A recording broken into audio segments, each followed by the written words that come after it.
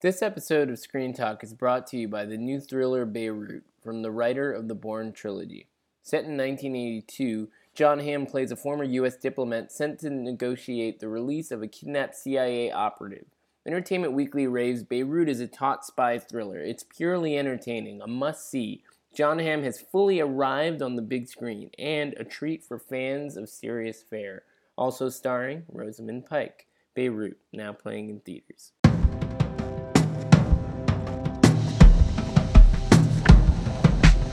Welcome to Screen Talk, IndieWire's weekly podcast. I'm Eric Cohn, the deputy editor and chief critic, joined as always by Ann Thompson, our editor-at-large out in LA. And I was thinking about how we're a couple weeks away from our 200th episode, and we spend a lot of the year talking about Oscars and award season, but I was remembering how when we first started, our first conversation was actually about Cannes, because we had just come out of Cannes, and I really feel like even more than award season itself, Cannes is just a real flashpoint for us because whether or not the lineup is as exciting in its particulars as it is in terms of the hype, it ends up being such an entry point for talking about so many issues related to movies as both an art form and an industry on an international level. This year was no exception. I don't know about you, but over on the East Coast, we got up at the crack of dawn, actually a few minutes before the crack of dawn, to watch the press conference where Thierry Frémaux, bleary-eyed, announced the competition or what we have so far. It seems like they may add some films with 17, and there may be as many as 21 or so. But what I was thinking about is, so we're going to talk a bit about this. There's been all this stuff going on this past week with Netflix and Cannes, and Netflix does not qualify for competition against Cannes because those films have to have distribution in France. And then Netflix said, well, we're just going to pull all of our films from Cannes, even things like Orson Welles' Restoration that they were going to release. So what I think is really interesting, and I'd love to hear your thoughts about this because you've been going to Cannes longer than I have, is just how much does a quote-unquote controversy like this matter to people who just like movies and generally just watch movies when they come out in theaters or wind up on Netflix? The thing about Cannes is that it really reveals where the world is, and I think that the flashpoint with Netflix is showing us that these debates. I mean, I just on Twitter alone today, the range of responses to this. There are people who believe that Netflix exists, to destroy theater going as a practice, and there are people who think that because of that it's sort of the big bad horrible Netflix. There are people who believe that Netflix buries everything that shows up there, and doesn't allow movies to see the light of day in some kind of way. It's almost as if there's an evil algorithm that's determining what we see, and then there are filmmakers, as you did a story today. We had a lot of great content on the site today, by the way, everyone, just in terms of the Orson Welles controversy, whether or not Lars von Trier is going to come to the festival and why he was thrown out in the first place. The fact that the Orson Welles daughter is fighting, to have Netflix change its mind and show the movie, because of course that's the one where we really do see serious collateral damage at the festival. But these raging debates are so indicative of a world where in France you have 36 months of an exclusive theatrical window, which is unheard of anywhere else in the world. And people have always envied France for this very sophisticated system that feeds revenue back into the system for filmmakers and for movies to get made. And it's all very enclosed. If anything, I suspect, but, to bring up a whole other subject, in America, there's some version of that where the theater owners and the rest of the industry have to sort of get together and figure out what the right model is, whether it's MoviePass or anything else. We're not there yet either, okay? Nobody's there yet. Yeah, exactly. It's almost too easy for people to pinpoint these two characters, choose a side, and have a very extreme reaction. So either Netflix is killing movie theaters or Cannes is not willing to evolve with the changing times. The reality is so much more granular than that. And also, I mean, everybody who says they want to see Fears survive watches things at home, and everybody who watches things at home who cares about movies has some sort of vested interest in the theatrical because of what it represents in terms of the art of cinema. I think that they can coexist, and what happened here was that there were a series, I think, of miscalculations and things that blew up and went public. An interview that kicked up the Netflix controversy again, that made this company that's protecting its corporate brand or whatever feel like, well, we don't stand to benefit from being here. It only makes us look bad. Why spend the money and the time to even be there? But I think it is fascinating because even if you're just somebody who at the end of the day doesn't get to permeate that bubble, you're gonna wonder, how is that Alfonso Cuarón film? And now you won't know out of the Cannes buzz because it's not going to get that Cannes boost. Or if you're a genre fan, you want to know about Jeremy Saulnier film. So it's just it's a really good platform for framing conversations about movies, and it's just they're not getting it. Yeah. So exactly. So what's interesting, I feel like the Orson Welles movie loses, I think, the Alfonso Cuarón, which presumably is the unmentioned title that was in the competition. I think that we've confirmed it. Yeah, He didn't say it at the press conference. No, it's getting out there. But it had to be, and of course, maybe Alfonso Cuarón would have liked to have had his auteur status, reaffirmed. Who doesn't, right?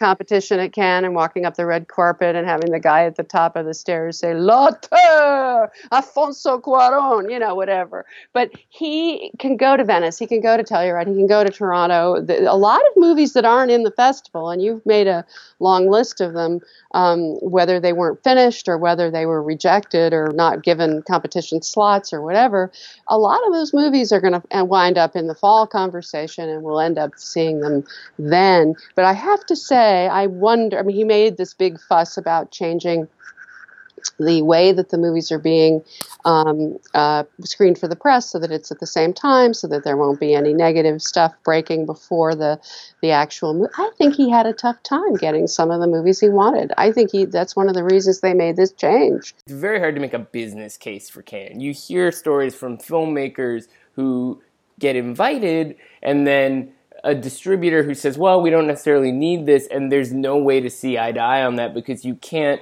put a sort of market value on the prestige factor. And yet at the same time, it can be very beneficial there, especially for filmmakers who say play an uncertain regard, where you could be the discovery of the festival. There's a lot of first-time filmmakers in uncertain regard this year, and that is a major problem. You could also get buried, but there's a strong argument to be made that Cannes actually is a discovery festival because there are way fewer movies than a lot of other places, and the prestige factor is just, you can't replicate that anywhere else. But then on the competition front, it's also very interesting because the idea of competing for the Palme d'Or is a really exciting drama in the context of Cannes, but it evaporates as soon as it's over. That's the thing. Let's just go through this. Let's talk Turkey. Which of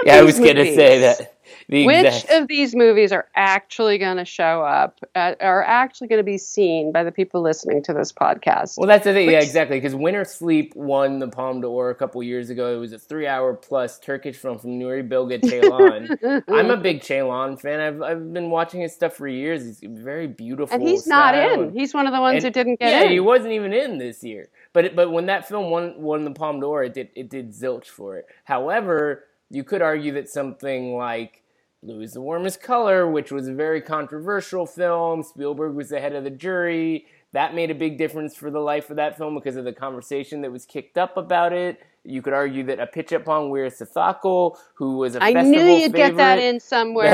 Because it's relevant. If you didn't, by the end of the podcast, I was going to make you say his name. It's not a strategy. It's just a reality that Apichat Pongwir Sithakul is worth talking about. He also, by the way, co-directed an anthology film in this year's festival, so we're going to talk a lot about him at some point. But I will say that having Tim Burton acknowledge the vision of this filmmaker at Cannes and give it a Palme d'Or also helped establish that filmaker in a big way. So it can take something. That's what it's about. It's about the auteurs. Yeah. It's all about the auteurs. It can have an effect. But one point I want to make, though, is that all right. So the two of the films that are actually going to turn up that happen to be American, obviously. It was very interesting to hear we're going to see Spike Lee returning for the first time in 27 years since Jungle Fever So cool. with Black Klansman. And I cannot wait to see this about a guy who infiltrates the Klan in 1979. I mean, this seems so perfect for Spike Lee. And 3 Ks in that title, better get used to it. We've already had a few people complaining that we're spelling it wrong. It's 3 exactly. Ks, one word. And then we have Focus Features is going to be releasing that, so that seems like a good home, a good a good launch for this movie. And I can't wait to see Spike again. I mean, he since Do the Right Thing, he's been at but it's been a while. And then you have the Mitchell movie, which is A24, which is Under the Silver Lake, and Andrew Garfield, and it's presumably a horror movie. And apparently this guy who is in both Black Klansman and Under the Silver Lake, Topher Grace. He's in both movies. I mean, it is kind of fun. I don't even know how to parse that. Like, is he this year's Nicole Kidman or something like that? Things. Well, it's interesting. I mean, they're such different movies, but those are the two American films competing for the Palm. So there will be something to extract. And it's really great to see Mitchell get up there into the actual competition, even if it's the slot that Cuarón was going to have. This is going to be a movie to watch from a conversation standpoint because, as Framo pointed out, it's 2.5 hours long. It's not as far as I could tell, a horror movie. Certainly not for the people who saw It Follows and expect a kind of expressionistic horror movie. It seems to be more of a kind of labyrinthian, Kafka-esque L.A. noir of sorts, but a very long one with a lot of disparate elements. So putting that into the chaotic context of Cannes and all the insta reactions that come out of there, it's going to be an interesting challenge.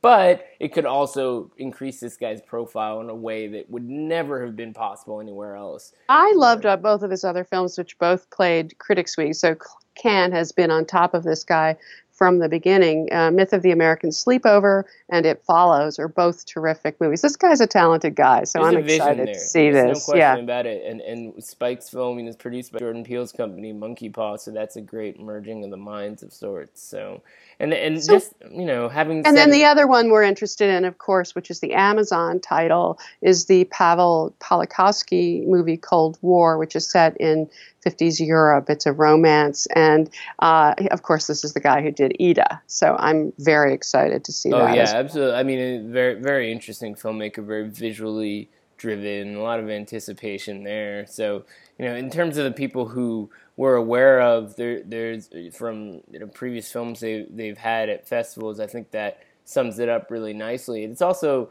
I think, notable to look at what we thought seemed pretty likely that hasn't happened yet. By this time next week when we record, there could be new additions. I mean, usually there are about 21 films or so, and so there are only 17 so far. There's only 17 in competition so far. They really they leave themselves open to changes. I mean, if Netflix decided to make that Wells film available again, they would just put it right into an out-of-competition slot. No question about it. They keep saying they're still talking. Anything's possible. Before we move on to the snubs, though, one I forgot to mention that I'm really excited about in competition is Jafar Panahi's new film, because Panahi is this Iranian filmmaker who has been living to some degree under house arrest, but really is that he can't leave the country, and he was banned from making films for 20 years, and he's continually violated that ban with some really interesting films. Like this is not a film which was snuck into Cannes in a USB drive hidden in a pastry or something like that. A really cool film shot in his house, and then he made Taxi, which won the Golden Bear at Berlin, and that was shot entirely within the confines of a taxi. But he's got an interesting style where he has an experimental approach, but his films are very accessible and very funny, interesting characters. And this is the first time he's been in competition at Cannes. So the Cannes Film Festival is going to try to get him there. Who knows how much pressure they can exert on the Iranian government, but that's one I think is really exciting because he's also a great filmmaker, so there are multiple reasons to be behind this effort. Right, of course. I hope they can get him. There's a second film that comes from named Leto, which is a Russian film from a guy named Kirill Serebrennikov, who directed something called The Student, and this weekend I was up in San Francisco and Paul Schrader was raving about The Student. And here's the follow-up movie, which is in competition at Cannes. And again, he's under house arrest. He's being accused of embezzling funds. And so there's some, but people are saying it's a political thing. So whether he'll be allowed to come is another question mark. It's about the Leningrad rock scene.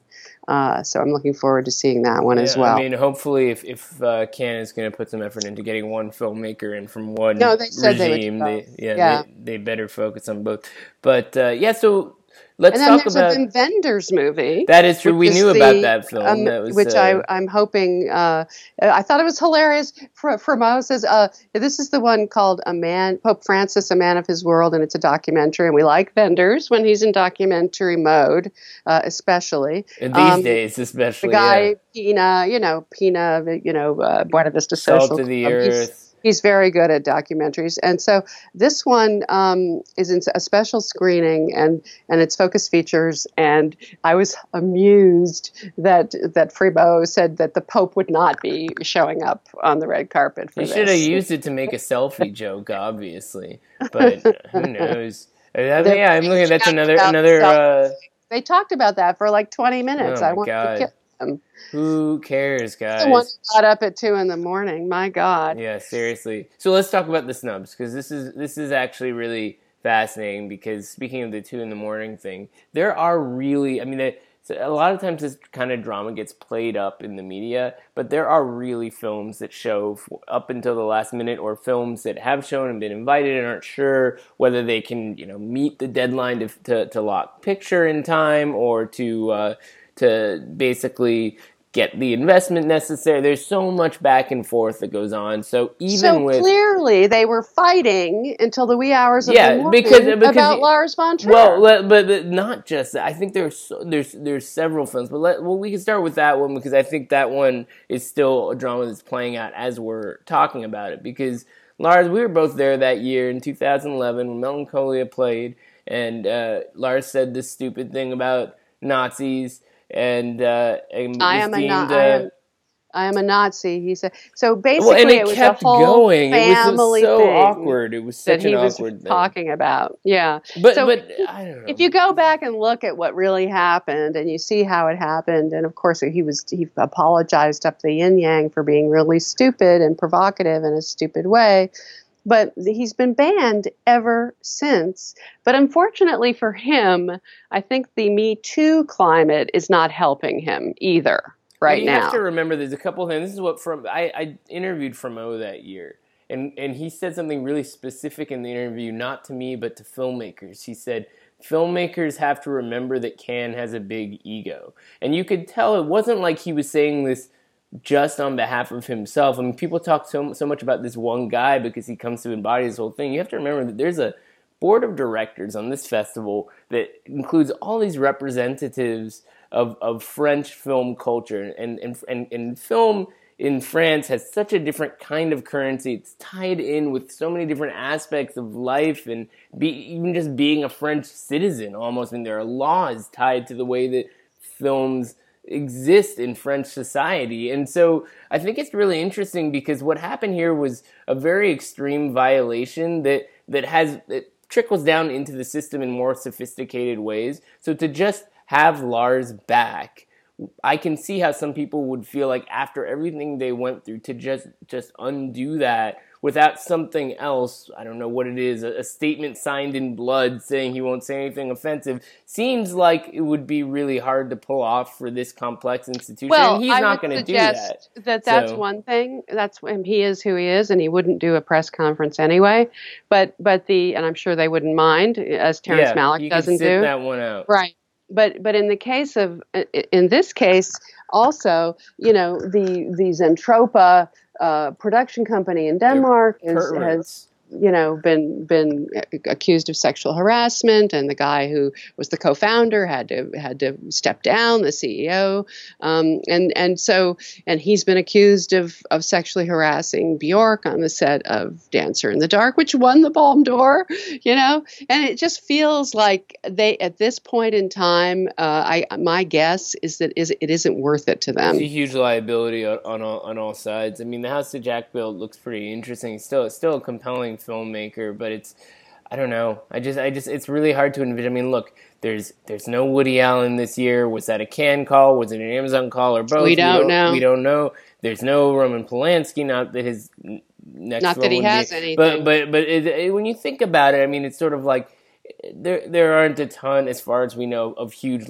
liability. So there is an element of playing it safe this time. It's like pulling teeth in the last few years to kind of see any kind of political correctness with this festival. Just, I mean, when you think about it, like the whole thing with the selfies on the red carpet is pretty innocuous compared to the year in which you had the wife of a filmmaker where the film and competition couldn't get in because she wasn't wearing heels at the Palais. Like they're undoing the paradoxes and the kind of they say that they're evolving. Stuff. They say they're evolving, but I will say this: Cannes is the granddaddy of all film festivals. Oh my God, what is that? Cannes is the granddaddy of all film festivals, and they are also, in fact, really old-fashioned. Let's just be honest about that. And it just takes time. France itself is very rigid and old-fashioned. But the point I'm trying to make is from their exhibition to their I know what you're saying. Their attitudes about women. But I agree. But I think they are. What we're seeing is they are trying to change, and the only way that change is going to take place is with very awkward transitions. But let's talk about the women. There are still 3 women in competition, just like last year. It's really 3 films, and I do want to see the Alice Rohrbacher. I liked her last film, The Wonders. I do want to see the Nadine Labaki. I liked her last film. Where do we go from here? The new woman, Eva Husson. It looks really cool. Her film, French film, first-time filmmaker. I'm curious, but it's still, it's one. All Frimo ever says is, oh, we don't look at it from the point of view of who did it. It's just the quality. It's not about the country. It's not about the sex. It's just whether it's a good film, whether it's an artist. We don't look at sex. We look at artists and so forth. I mean, the thing is, I think on some level he's not totally lying. And the reason why is not because, I mean, I think there's so many women in certain regard. There's plenty of, I think there's a disconnect in terms of how that statement is being phrased and how the programming process breaks down. To assume that this festival is all programmed by that one guy we keep talking about is to think impractically, right? There is a programming team. Hang on.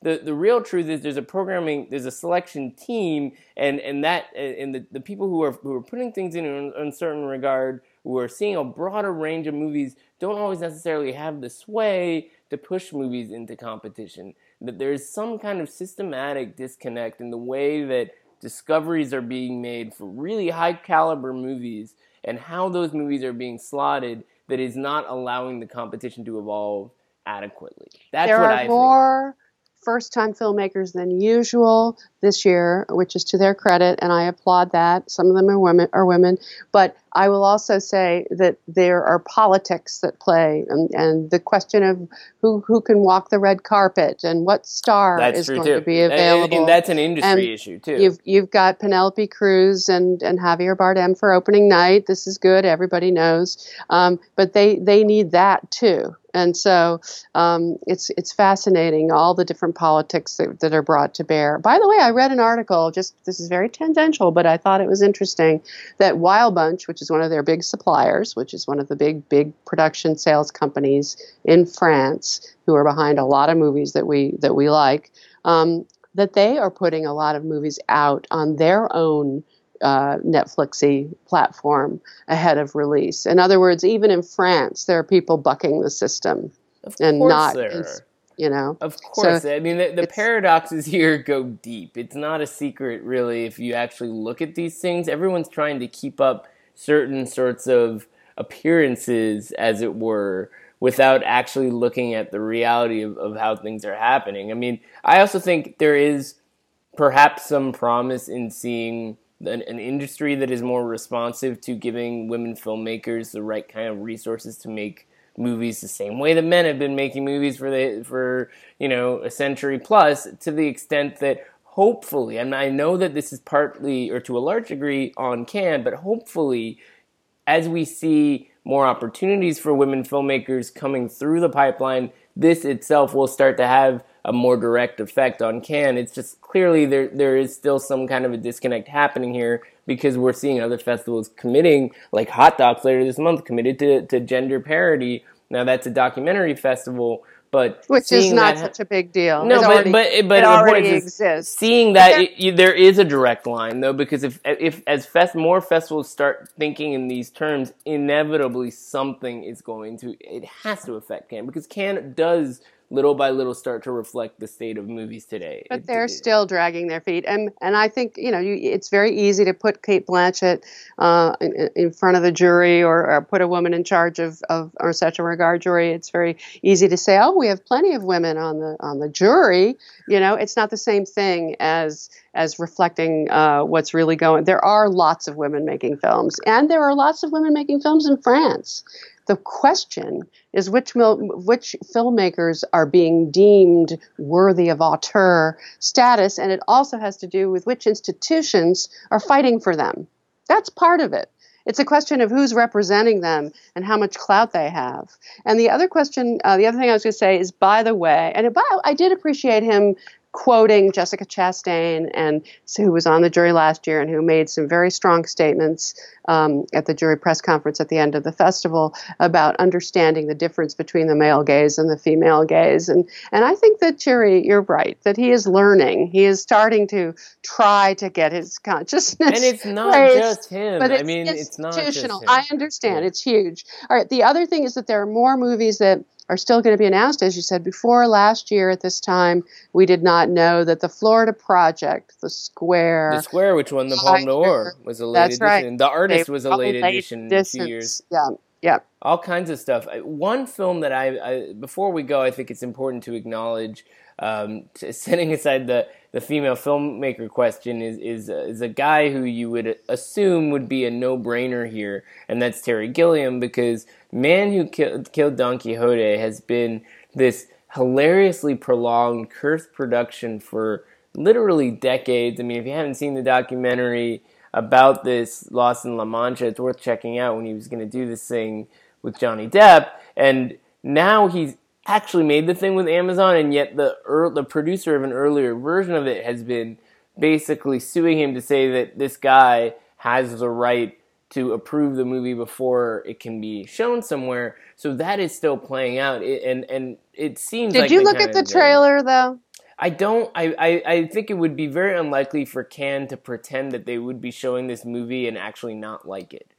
I would be shocked. Wait a minute. They got killed for showing Fear and Loathing in Las Vegas, which, by the way, stars Benicio That's a great friggin' movie, though. Who's the head of another jury. But what? Did you just say that was a great movie? Fear and Loathing in Las Vegas? Oh, my God. One of the worst movies ever made. I love that movie. It's so wild and fun. And it's coming up on a 20-year anniversary. It's like you're communing with it. I think Cannes is maybe a weird platform for that, but Gilliam is part of the Auteurs Club, and by Cannes logic, he is. But he should. By Cannes logic, they should. I think that they recognize the Cannes logic makes them book the wrong films a lot of the time, and there are fewer of the old guard sort of de rigueur auteurs this year than usual. Well, from your mouth to the Palais ears, I guess. But I do think that there are ways to do. I mean, if Gilliam wanted to go to Cannes and they could get him in an out of competition slot or something like that, it could happen. And even the Cabinet, or whatever that movie was that he made after Heath Ledger died while they were making it, it wasn't. I liked that one. It wasn't. That one was okay. Yeah, it was just a couple years ago, but it wasn't great movie, but it wasn't an embarrassment that it was there. He's continued to be an interesting filmmaker who defies expectations. Tideland, I thought, was very interesting. Imaginarium of Dr. Parnassus. I'm always optimistic. Zero Theorem wasn't terrible. The truth is that trailer looks really dangerous. Well, but again, there could be so many factors there. Is it done? I mean, everything about this movie is dangerous. That's what makes me want to see it. I embrace that sort of thing. Who knows? In any case, next week we hopefully will have more updates about all this stuff. I mean, Framo says the door's still open for Netflix, so anything could develop on that front. I wouldn't hold my breath, but given that it is that weird time of the year where among the new releases next week are Rampage, I suppose we should probably try to stick to canned stuff. But if you want to watch Dwayne Johnson roll around with a gorilla so we can chat about that, I'm down too. No, thank you. All right, have a good weekend, Dan. I'll talk to you soon. You too, Eric. Bye.